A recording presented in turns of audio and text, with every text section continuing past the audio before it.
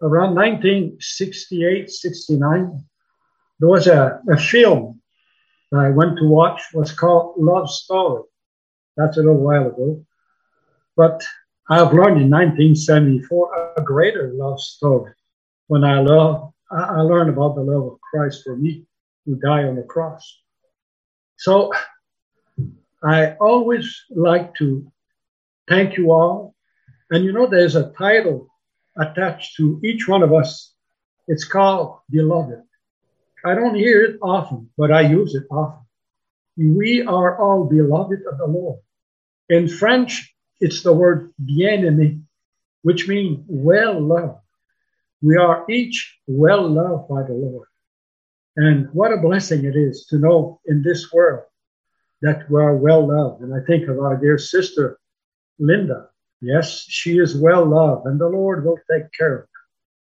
Well, for those who have a little memory, the last time I spoke, I talked about holy determination.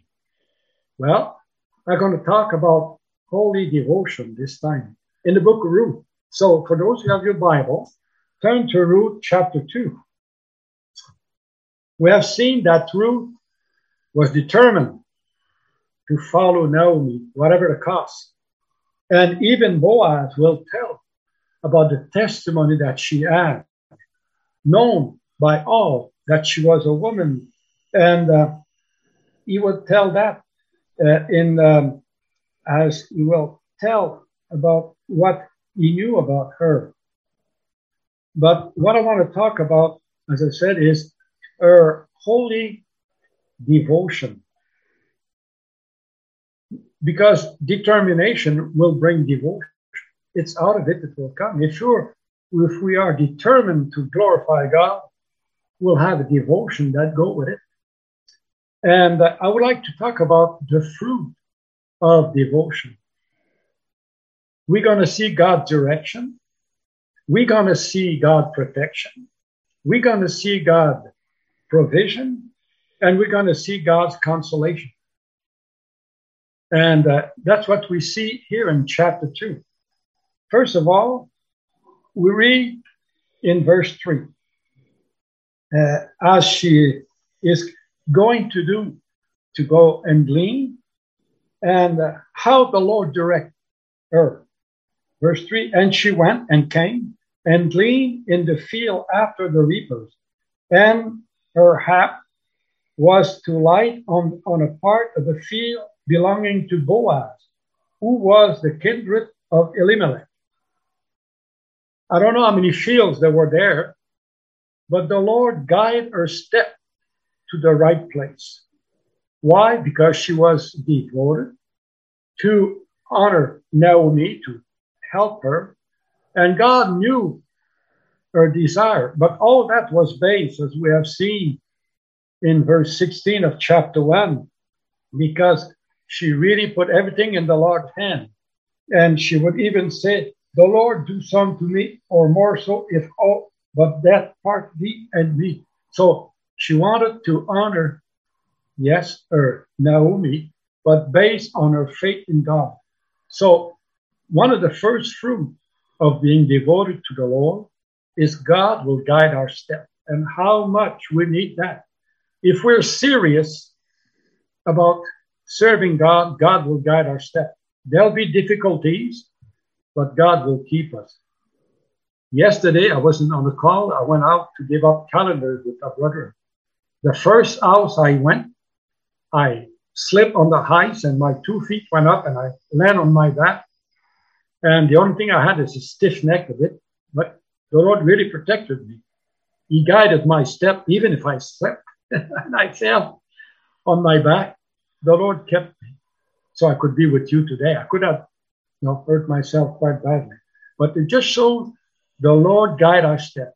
For some, it's one way, and for some, another way.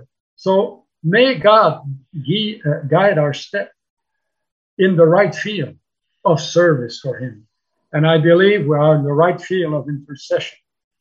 Secondly, we read about God's provision.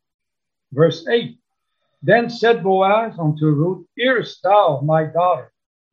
Go not to glean in another field, neither go from end, but abide here fast by my maiden. Let thine eyes be on the field, that they do reap, and go thou after them. Have I not charged the young men that they shall not touch thee?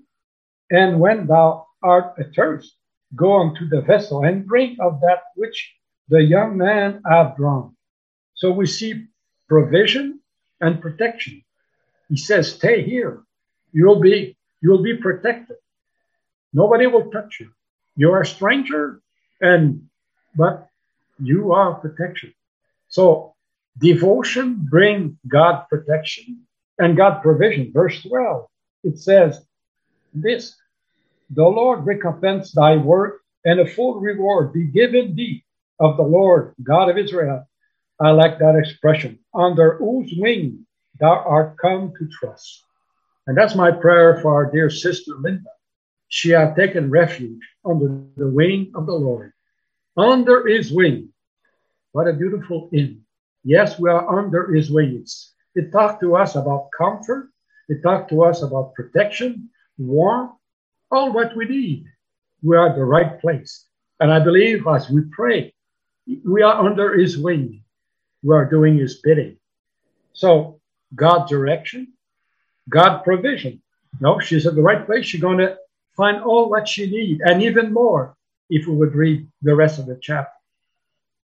And as we like also the last part, verse 13, it says this, after he spoke to her, she said this, then she said, let me find favor in thy sight, my Lord, for that thou hast comforted me, and for thou hast spoken friendly unto thy handmaid, though I be not like unto one of thine handmaids.